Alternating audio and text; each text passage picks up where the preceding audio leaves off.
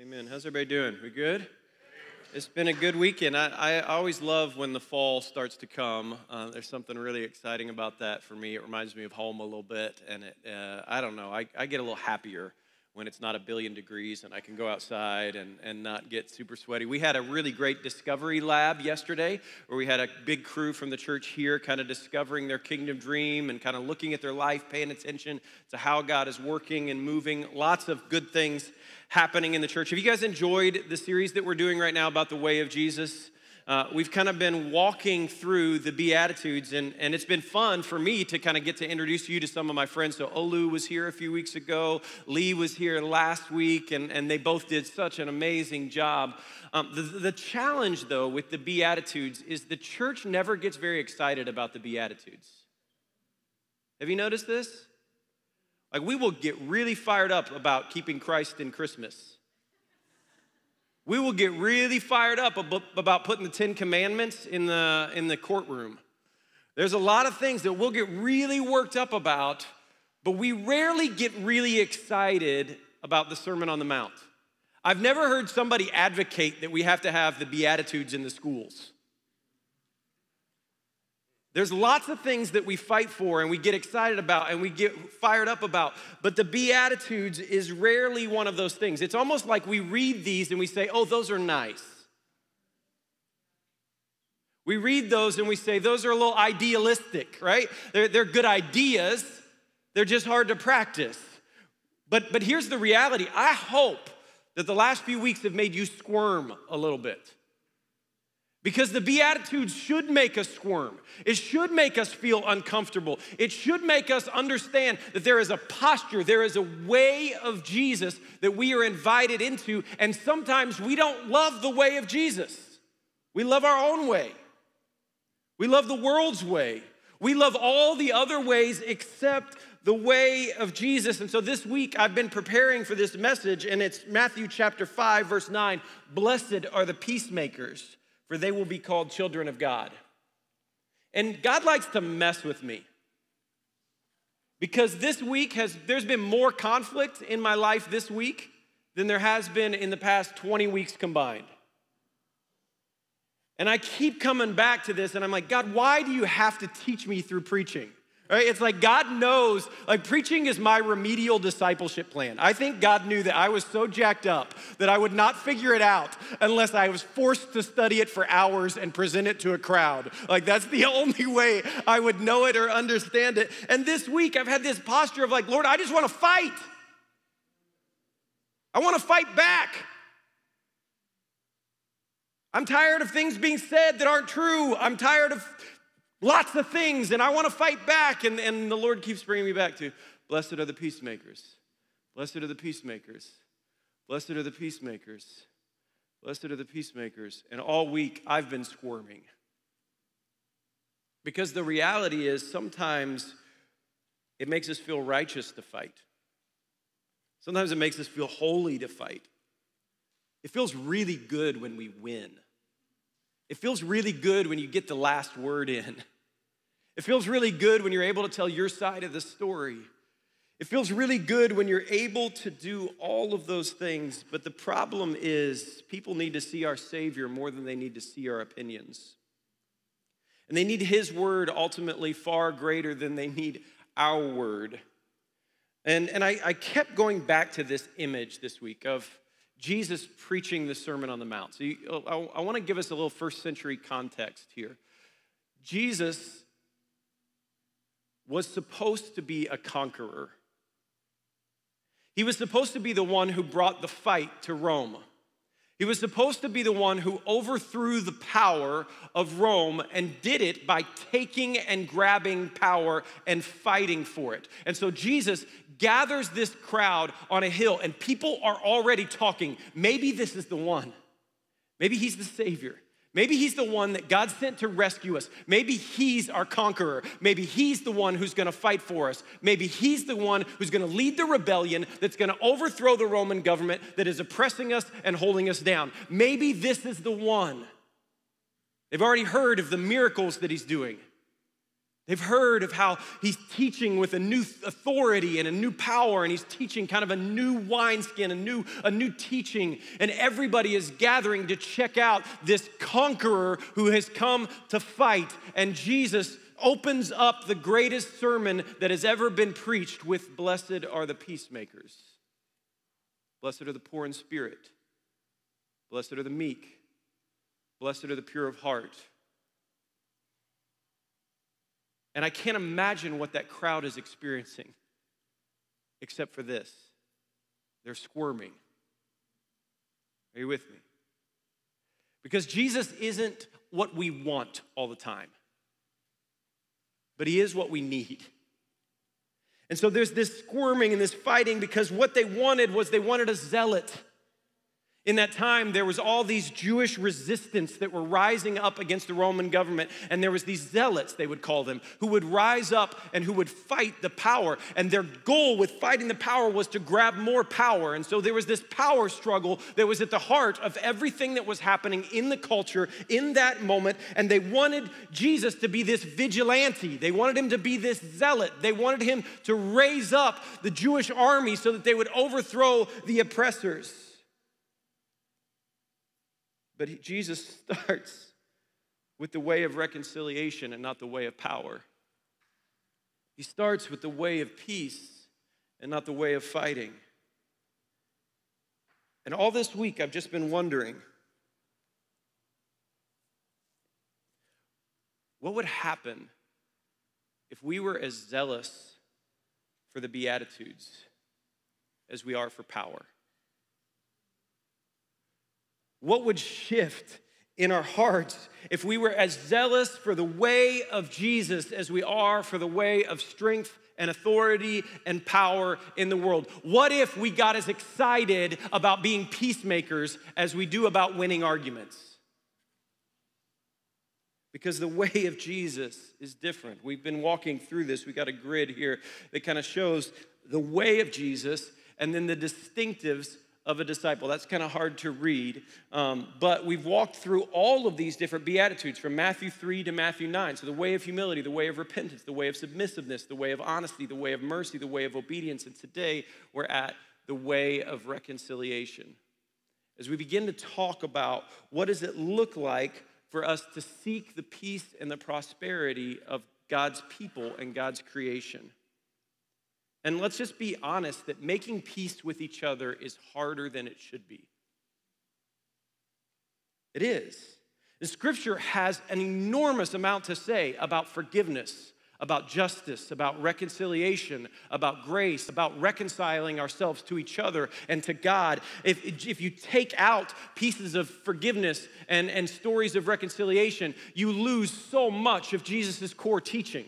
Like the core of his teaching over and over again brings us back to this posture and this heart of making peace, of being the first to forgive, of reaching out a hand to the people that are against us, of preparing a table in the presence of our enemies, of standing in all of these places. So we have to understand, what does Jesus mean when Jesus says we are to be peacemakers?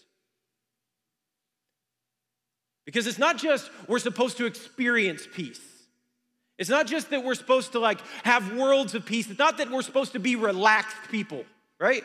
That's what the church wants right now, is we want to just chill. Are you with me? We just want to watch some Netflix. We want to drink a beer and just hang out. That's what the church wants right now. We want peace for ourselves, but we don't want peace for the world. Jesus is saying, no, I want you to be a peacemaker.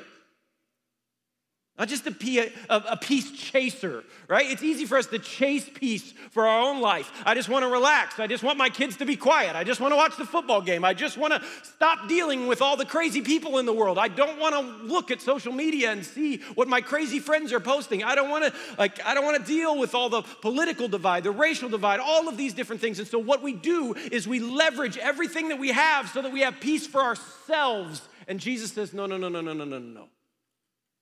I want you to be a peacemaker. That word peace is the word shalom.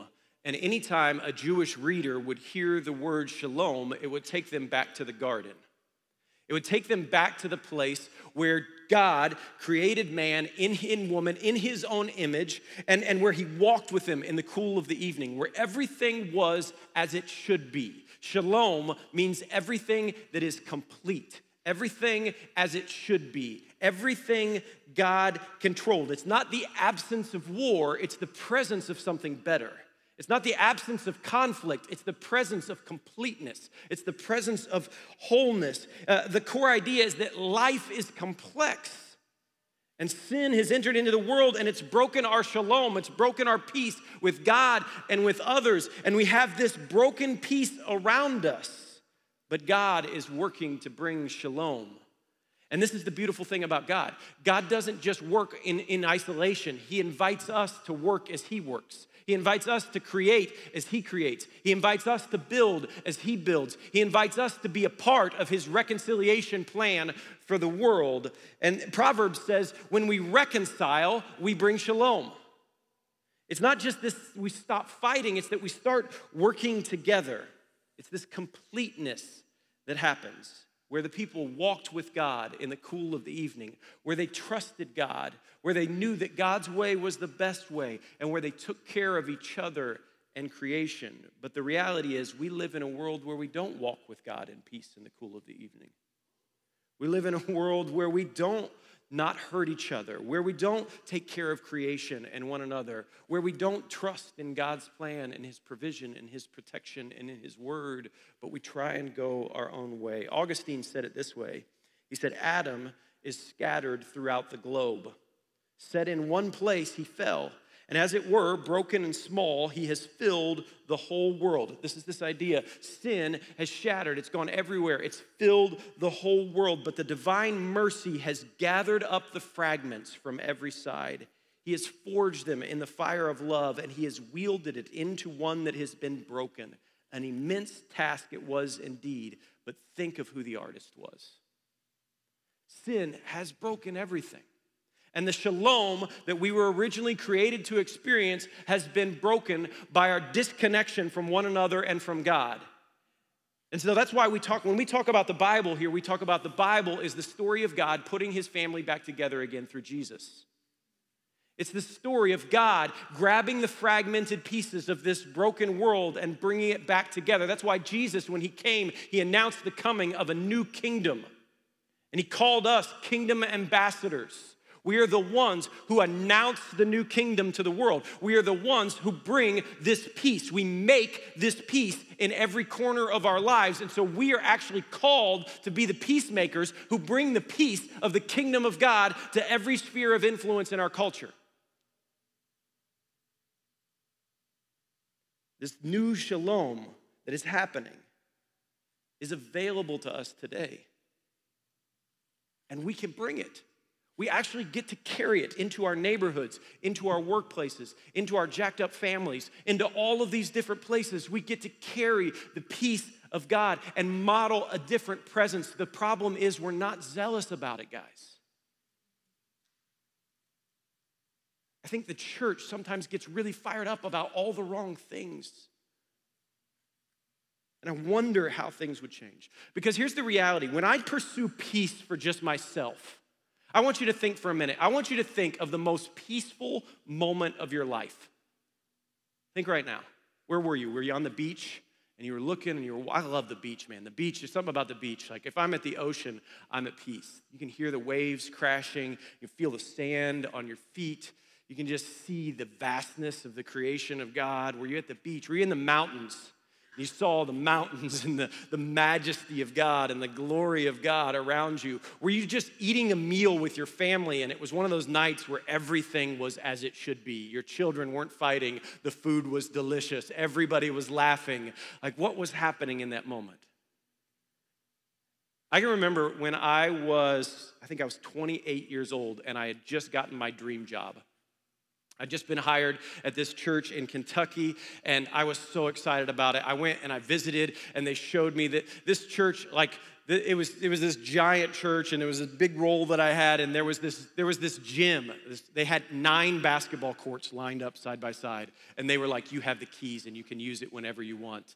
And I was like, all is good in the world. They showed me I had this corner office that had this view of like the whole city. I could see the city from above. It was this beautiful spot, and I was so excited about the new role. I had met all the people on my team, and I was thrilled to be working there. And I was like, I've arrived. I've done it. This is so amazing. And I remember we bought a house. So we had looked, and it was the first time in our life that we had bought a real house. Are you with me? Like we had like a starter house, which was like, this is all we can afford house. But this was like our house. It was a house we were excited about. It was a house that we wanted. It was a house we were thrilled about. And I can remember I drove to Ohio and I picked up some furniture because we were at that stage where anything your parents would give you was still good. And so I was grabbing things from our parents, and then we had like a storage unit in Ohio that had a bunch of our stuff, but we could never fit it in our starter house, but we could fit it in the house in Louisville. And I can remember, I don't know why I remembered this week, but I can remember the moving van, me driving it, and there was nobody else in the van. I was going a night early to the house that we had just bought. The windows were rolled down. I was blaring some kind of music. I don't know, it was like Tom Petty or something like that. There's something going on. There was some goodness in the air, and I just felt at peace with the whole world. I don't know if you've ever had those moments where you just feel like everything is good, everything is right, everything is as it should be. But here's the hard thing. Even in the middle of my greatest moment of peace, there is pain in the world all around us. There is oppression. There is injustice. There is racism. There is brokenness, there is death, there is hurt, there are broken relationships. I'm willing to guess that as I was making that drive, it was about a 2.5-hour drive. As I was making that drive, there were people in the world who were experiencing their worst moment in life. And so what happens sometimes is we just pursue peace for ourselves without recognizing that I'm called to be a peacemaker who brings peace into others' worlds. I'm the one that brings peace into the other spheres of life. And so I want to spend some time just talking about the posture and the heart of peacemakers, what the peacemakers do. I want to start with this. Peacemakers start with their own heart and their own home. Jesus had this beautiful way of talking about discipleship. When he told his disciples to go, he said, I want you to go to Jerusalem, Judea, Samaria, and to the ends of the earth. And what Jesus is saying, I want you to start where you are and then grow outward. And so for many of us, peace feels impossible right now. Peace feels really challenging. Like even experiencing peace in our own heart and our own soul feels really challenging. And my challenge is to start in your own heart, to start with your own life, to start with your family around you. 2 Thessalonians 3:16 says, now may the Lord of peace himself give you peace at all times, in all ways. The Lord will be with you. I love that language. At all times and at all ways, the Lord is available and peace is available to us. And so we need to make peace with ourselves and we need to practice peace in our families.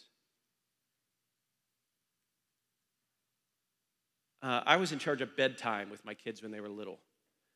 It was kind of the daddy time. And there was, when my boys were really little, like bedtime was just a disaster. I don't know, like there was always, somebody had lost a shoe or there was a child that was naked. Like there was just something was always happening. Someone had punched someone else in the nose. Like there was always, and it was always this chaotic kind of crazy kind of stressful thing. And I remember my kids were like, I don't know, like 4 and 6 at that time or something like that. And I remember bedtime was so stressful for me. And it was stressful for them because it was stressful for me. And so the moment it was bedtime, I was like, it's bedtime. And the kids always acted surprised that it was bedtime. Like it's the same time every night. Like this is how the world works, children. Time is cyclical. Like, no, it can't be bedtime. And then I start yelling and they start yelling and then somebody gets spanked and then everybody's crying and Sarah's looking at me like I'm the child. And it was this amazingly stressful thing. And I had to realize like I have to actually change my own heart and my own rhythms so that my kids can experience peace. And I started to just try and make bedtime fun.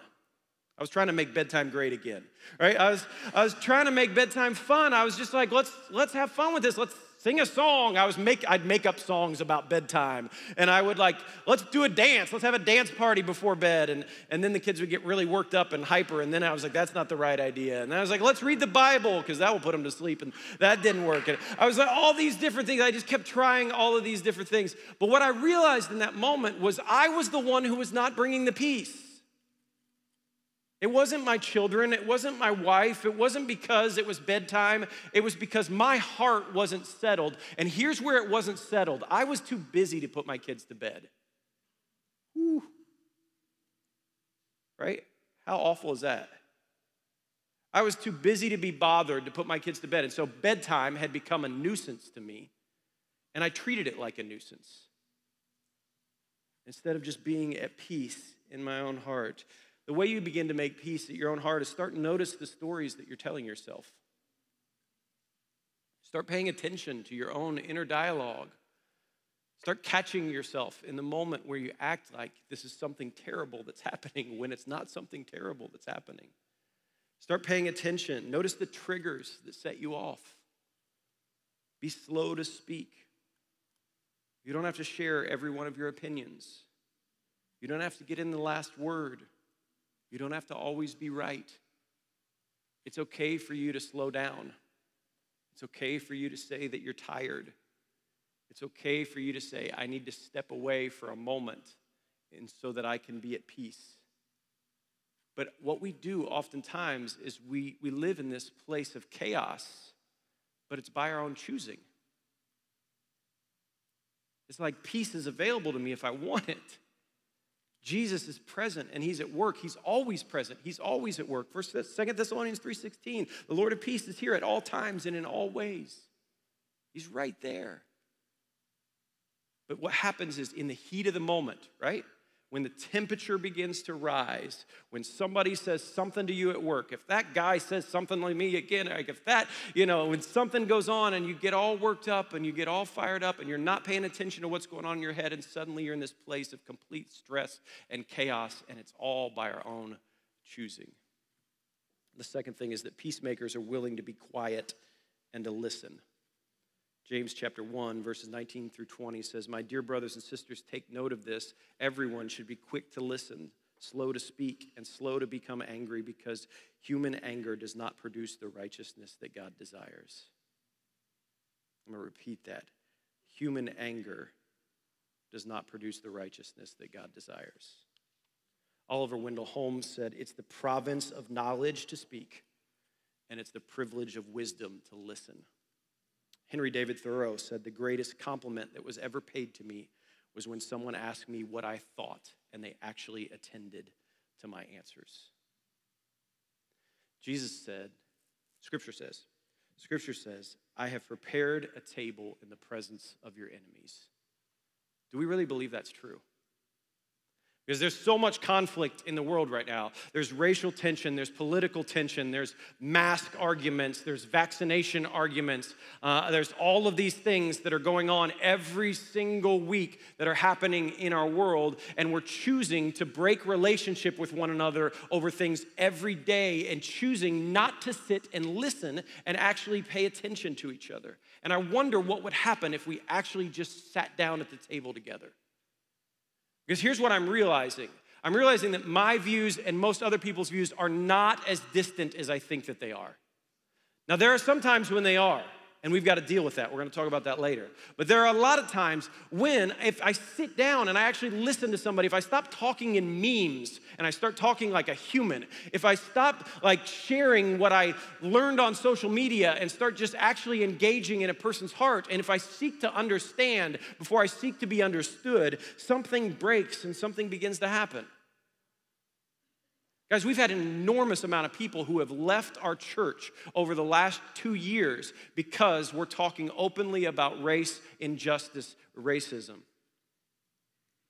And anytime somebody comes to me and says, you're a Marxist or you're a whatever, or you're a liberal or you're a whatever name you want to call me, every time that happens, I just say, hey, I just want to ask you one question. Are you actually sitting at the table with somebody who is hurting right now? When's the last time you invited somebody to your house who you disagree with You sat over a meal and you said, help me understand. You know what the common denominator of every person who's angry with me? None of them have done that. Things begin to shift when we listen. And what happens right now, especially in our culture, is our socials change. They create an echo chamber, right? And so our socials, like I post something, and all the people that agree with me click thumbs up on it. Is it thumbs up? Is that what it is? They like it. They click a thumbs up on it. And then I see people that I disagree with now, and I'm like, oh, that guy's an idiot. Unfriend, unfollow, unwhatever. And I just stop connecting with those people. And all of a sudden, I don't even realize it, but I've built an echo chamber so that the only people I hang out with are people that agree with me, people who believe the same things as me, people who look like me, people who like the same music as me, who eat the same food as me, who do the same things as me. And all of a sudden, I've got this isolated experience where I don't experience the whole world. I'm only experiencing my experience. When I was a young dad, my daughter, Friday was Claire's gotcha day. It was the day that we adopted her, which is always a special kind of fun day. And she's amazing and she's beautiful. She's 12. She acts like she's 17. Lord be with me. Teenage girls, I've said it before, they're the meanest mammals on the planet. I'm telling you. But we love her so much. And when she was a baby, I'll never forget, I was sitting one day, and it was one of those days where Sarah had gone somewhere, and I was in charge of watching her, and I was just on my phone. She was crawling around and playing around. I was texting. I was trying to get stuff done at work while I was watching her, which dads, you know how that works sometimes. It's like I'm just making sure that she stays alive. That was my task. Like, I'm not really going to play. I'm not going to be fun. I'm just, if you're alive when mommy gets home, I've done my job, right? It was one of those kind of days, and she crawled up on my lap, and I was doing the phone thing, and she kind of nudged her way under my arm to where she sat in front of me and my phone. She pushed her hand, this is before she could even talk, she pushed my phone down and went like this. I feel like there's a lot of our world right now that's just trying to grab our face. Trying to say, hey, I'm hurting, would you listen to me? I'm in pain, would you pay attention to me? I'm experiencing something that I don't know how to deal with, would you pay attention to my experience? Number 3, peacemakers are willing to enter into the pain of others. If we want to be peacemakers and not just be peace bringers, like peace getters, then we have to have empathy. And that empathy requires that I actually enter into the story of the people that I hear. So when I'm listening to somebody's story and I hear there's pain in that story, I can't ignore that story. That's why so many of the ways that we've built community around here is by sharing our stories. It's one of the things that we start doing in community, because when you're around a group of people and you begin to hear their stories, so almost every time in previous churches that I've been a part of, when we build missional communities and we build community groups and we build those kinds of structures, one of the things that we do is we have a different person share their story every single week. And then as that person shares their story, here's the exercise that we do. Imagine that your life is a movie. What are the 4 scenes of that movie, the 4 moments of your life that make you who you are? And you can't say when I got married or when I had a child. But if somebody wants to understand who you are, how do they understand who you are? Tell us the story. And for weeks, we just sit and we listen to each other's story. And then at the time, somebody finishes their story. And you have to put people on a timer, because there are people that will tell their story for 17 days. Right? So you got to give them, you got 10 minutes to tell your story. You cannot tell us a 17-hour story. Right? So somebody tells their story, and then the question that the group does is, what's the most compassionate, curious question that you can ask them? What's the most compassionately curious thing that you can ask them? And so we start asking those questions and dialoguing about them. And what happens in those communities is things start to shift, and things start to change, and people start to grow, because when we hear our stories, we can't ignore each other. It's real empathy. Romans 12:15 says, rejoice with those who rejoice and weep with those who weep. And the church has done a really poor job of weeping with those who are weeping. We're good at rejoicing for the most part. But we've struggled to weep with those who are weeping and struggled to enter into somebody else's story. It's easy for us to ignore what we don't know. You can't ignore what you're sitting beside. Number 4, peacemakers are willing to face hard and uncomfortable realities. Jeremiah 6:14 says this. It says, "For they have healed the wounds of my people lightly, saying, 'Peace, peace,' when there is no peace." This is the verse that keeps coming back to me over and over and over again over the last couple years. As I think about the experience that many of my friends are having, what they're experiencing is people from the church saying, no, it's okay. It's not as big a deal as you think. It's not as bad as what you think. It's not systemic. There's not stuff happening that you think is happening. It's just this little thing. It's just your experience. It's just an individual thing. And over and over and over again, what we're doing is we're dressing the wounds of our people lightly. And we're saying, peace, peace, when there is no peace. And this brings us to this. I think there's a huge difference between being a peacemaker and a peacekeeper. And so sometimes all we want is we want to keep the peace. Leadership is, if you're trying to lead a group of people and you're just trying to keep the peace, it's not going to go well. Because everybody's got opinions. Can you imagine if I did what every one of you want to happen on a Sunday morning? If I just said, hey, next week, we're doing what everybody in this room wants. So write down on a piece of paper, everybody, what you want in the service next week, and we're doing all of it. That would be the worst church service in the history of creation. Are you with me? We would be singing some terrible songs, right? I guarantee somebody would want to do like Ice Ice Baby or something like that, right? There would be something. We would have like, I bet there's like 4 people who, if they could have their best service, they would preach. I want to preach for 2 hours, right? They would be like, we would be here all day. We would just do whatever everybody wants to do. And sometimes we get in these modes where we're in peacekeeping mode, and all we're doing is we're appeasing everybody around us and trying to keep everybody happy and trying to make sure that everybody's okay rather than actually leading. And the weight of leadership means that there are times when I have to face the uncomfortable, hard realities, and I have to lead, even when people don't like it. Even when people don't want it.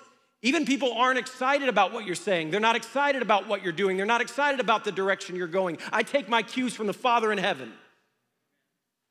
And so we follow where he leads and we go where he's asking us to do, and we don't just appease and keep everybody happy, because this isn't real peace. When Jesus says, I want you to be a peacemaker, he's not talking about I want you to be an appeasement person who keeps everybody happy. Reconciliation is about balancing the accounts. It's about making right what was broken. Appeasement is about giving in to the demands. It's giving in to the pressure of the people who are on top of the accounts, who want the best and who want this, and they want to keep the power and keep the authority and keep all of these things. And it does not work if we don't enter into the hard and the challenging and uncomfortable realities of peacemaking, because peacemaking does not mean that I just say, oh, that's fine to everybody. Are you with me? Peacemaking does not mean that I just let people do whatever they want. Peacemaking means that we enter into the conflict trusting that God is in every space and everywhere. And we do the very best we can to reach out a hand and say, I am here if you want it. Number 5, peacemakers don't always get the peace they want. This is what's hard. Because there are times when I bring an effort to bring peace and the people that I'm working with don't want peace. Are you with me? Where you're trying to reach out a hand, you're trying to move towards somebody, you're trying to bring some level of peace or understanding, you're trying to listen, you're trying to hear, you're trying to do all of those things, but the people that you're working with don't want peace. And we have to understand that our call is not to achieve perfection, but it is to make the effort. Romans 12:18 says, if it is possible, as far as it depends on you, live at peace with everybody. I love that verse because that first part is important. It doesn't say live at peace with everybody. It's not just a straight command. It's not just, hey, be at peace with everybody. It says, if it is possible, because sometimes it's not possible, right? Sometimes you're an adult and you've reached out and you've tried to heal, you've tried to help, you've tried to listen, and the people that you're dealing with don't want to listen, they don't want to heal, they don't want to be with you. And then it says, as far as it depends on you. I'm teaching my kids this over and over and over and over again. Because here's what my kids say to me. I had to respond because they did this. Have you heard this? I think there's a lot of adults that act this way too. We are triggered by something that somebody else does, and it causes us to act in a certain way, and we act as if that's out of our control. What I'm saying to my children over and over and over again is you decide how you respond to every situation. You choose. You decide. No one makes you respond a certain way. We live as thermometers when we're called to be thermostats. So when the temperature rises in the room, or if I'm talking to Ryan and Ryan says something that gets me worked up, the temperature starts to rise and I just meet his level of anxiety. Right? So if he starts getting worked up, then I start getting worked up, and then all of a sudden the whole room's worked up, and we've got this anxious, anxiety, frustration, fighting that's going on. And the reason why is because I'm choosing not to be a leader. I'm laying down my leadership in that moment, and I'm allowing myself to rise to where the other person is, rather than being the thermostat that says, this is where we're setting the temperature in the room, and we're not going anywhere above this. I've said to people in the last 2 years more than I ever had before, you are not allowed to talk to me that way, and we're not gonna have that kind of conversation. You set the temperature. You set the thermostat. Think about Jesus. Jesus was the most non-anxious presence that ever walked the earth. And what we do often, and this is my concern with the church right now in the world, what we do is we absorb the anxiety in the room and we believe that it's holy. So if everybody's anxious in the room, we absorb it all. We take it all. We hold it for ourselves, and we become anxious, and we become worried, and we become frustrated, and we rise to whatever the anxiety is happening, and we take everybody else's anxiety and we hold it onto ourselves. Think about how many times the Pharisees came to Jesus with anxiety. And Jesus said, I'm doing the will of my Father. Think of how many times the disciples came to Jesus with their anxiety. And Jesus said, no, this is the way of my Father. Think of how many times the crowds brought anxiety. The crowds wanted to kill him. The crowds wanted to make him king. The crowds wanted to crucify him. The crowds wanted, the crowds are idiots. Right? The crowds never know what they want, and they fluctuate from time to time and moment to moment, and Jesus just keeps retreating to be with his Father and keeps coming back as a non-anxious presence. I've said this for many, many years. The leader in the room is the one who has a non-anxious presence but is still working towards a solution. The leader in the room is the one who is not anxious but is continuing to solve the problem. In the church, guys, in the last 2 years, what have we done with the anxiety of the world? What have we done with the anger of the world? What have we done with the frustration of the world?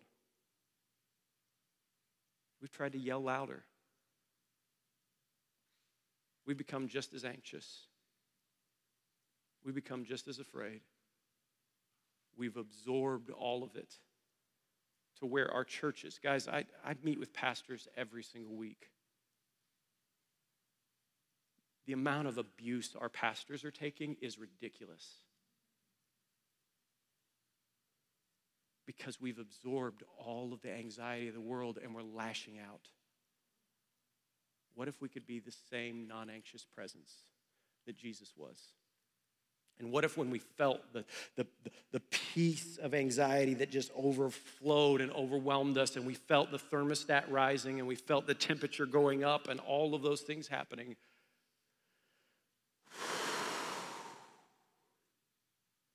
Father, what's your plan for me?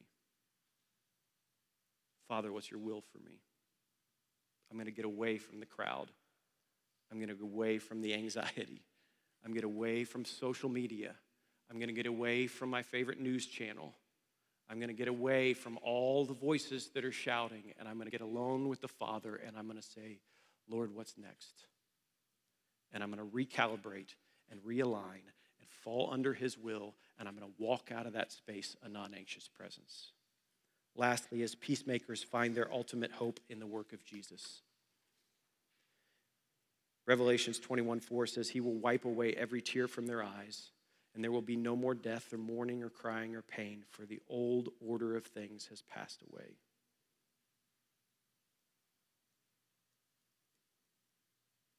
A peacemaker finds their hope in Jesus. And there is a reality, guys. In this world, we will have what? Trouble. In this world, we will have non-shalom. In this world, we will have conflict. In this world, we will have relationships that are at odds with each other. In this world, there will be sin. In this world, there will be people who hurt you, who trigger you, who make you angry, who are angry with you. In this world, we will have all of those things, but Jesus said, take heart, for I have overcome the world. And so when the world feels like it's teetering on its end and everything is falling apart, when it feels like there is no peace, when it feels like the anxiety has reached threat level midnight, right? When it's all the way up here, when we're just like about to blow,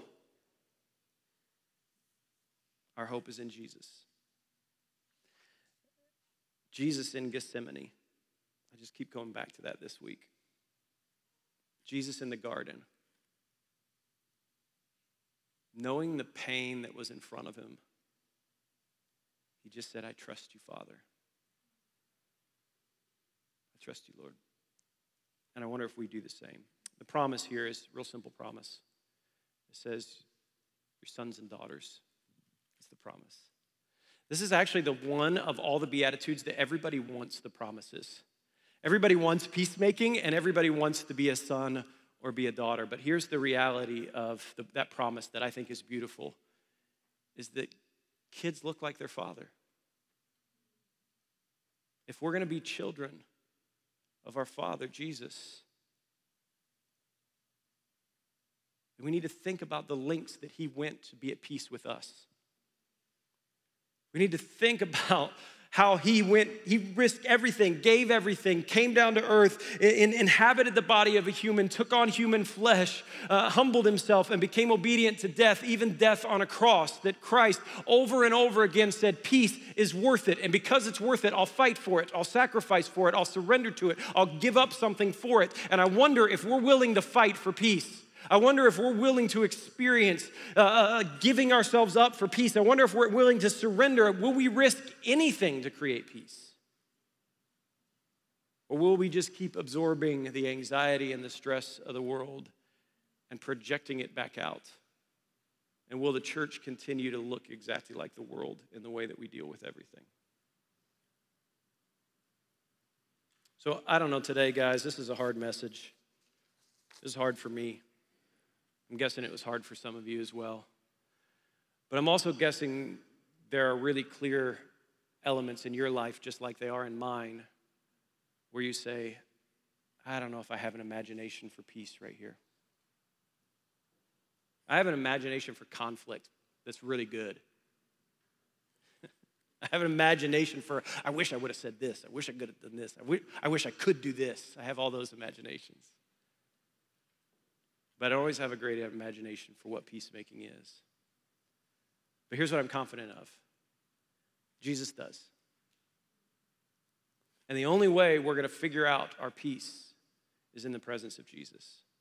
And so the band's going to come, and as they do, we're going to take communion. And I don't know if there's a more fitting Sunday for us to take communion. There's tables and some stations with the juice and the bread, where we just remember the length that Jesus went to forgive us and to make peace with us. And then we just sit with him and say, all right, Lord, here's the area of my life where things aren't at peace. Here's the relationship where I don't have an imagination. Here's the space where I haven't listened. Here's the spot where I've been the thermostat and not the thermometer. Here's the moment where I've done everything wrong. And I need your grace, and I need your wisdom, and I need your guidance to show me what's next. And here's the greatest thing, guys. This is the greatest thing about our lives. Repentance is the best thing that can happen to us. Like when I recognize I've done the wrong thing, I've responded in the wrong way, I shouldn't have said that, I shouldn't have done that, I shouldn't have whatever. The best thing that we can do is repent. And it's to say to Jesus and to each other, I'm sorry, I wasn't living at peace. I'm sorry, I shouldn't have said that. I'm sorry, I shouldn't have responded that way. I'm sorry, I didn't listen. I'm sorry that I didn't sit with you at a table and ask you questions. I'm sorry that I allowed a meme to ruin our relationship. I'm sorry that whatever that thing is, we can set the table again and come back and say, all right, I'm here again. So we've got some folks in the back that want to pray with you if you want to pray. The band is going to sing. And I just want to pray right now that the Holy Spirit would do some work in this room that I can't do. We've had a real sense as a staff, guys, this week that there is unforgiveness and resentment in this room that just needs to be healed and needs to go away today. That there are relationships that have been broken over the past 2 years that need to be healed and restored today. And I want you to know that right now, in every way and every time, the presence of the Lord is here and willing to make peace if we'll just go to him. And so, Heavenly Father, I pray right now for a peace that passes all understandings to flow throughout this room right now. I pray, Holy Spirit, that your peace would inhabit this place in a new way, in a fresh way. I pray that you would take our anxiety, that you would take our fear, that you would take our hatred, that you would take our anger, that you would take our frustration, and that you would mold it into something new that looks like you. I pray that you would give us an imagination for how we talk about our beliefs, how we carry our wounds and our hurt in a new way and in a fresh way. I pray that you would teach us to not absorb the pain and the frustration of the world, but you would allow us to grow in grace and mercy. And I pray that we would inhabit both grace and truth in every area and in every way of our lives. And so right now, Lord, we ask that you would seek our heart and that you would know us. I ask that you would reveal to every single person within the sound of my voice an area of their life or a person that they need to move towards peace. I pray that you would bring the breakthrough. We love you, Jesus, and we trust you. Make us zealot. Make us zealous for the Beatitudes. Make us want to fight for this stuff. Teach us to be the people that live in your way. It's in Jesus' name.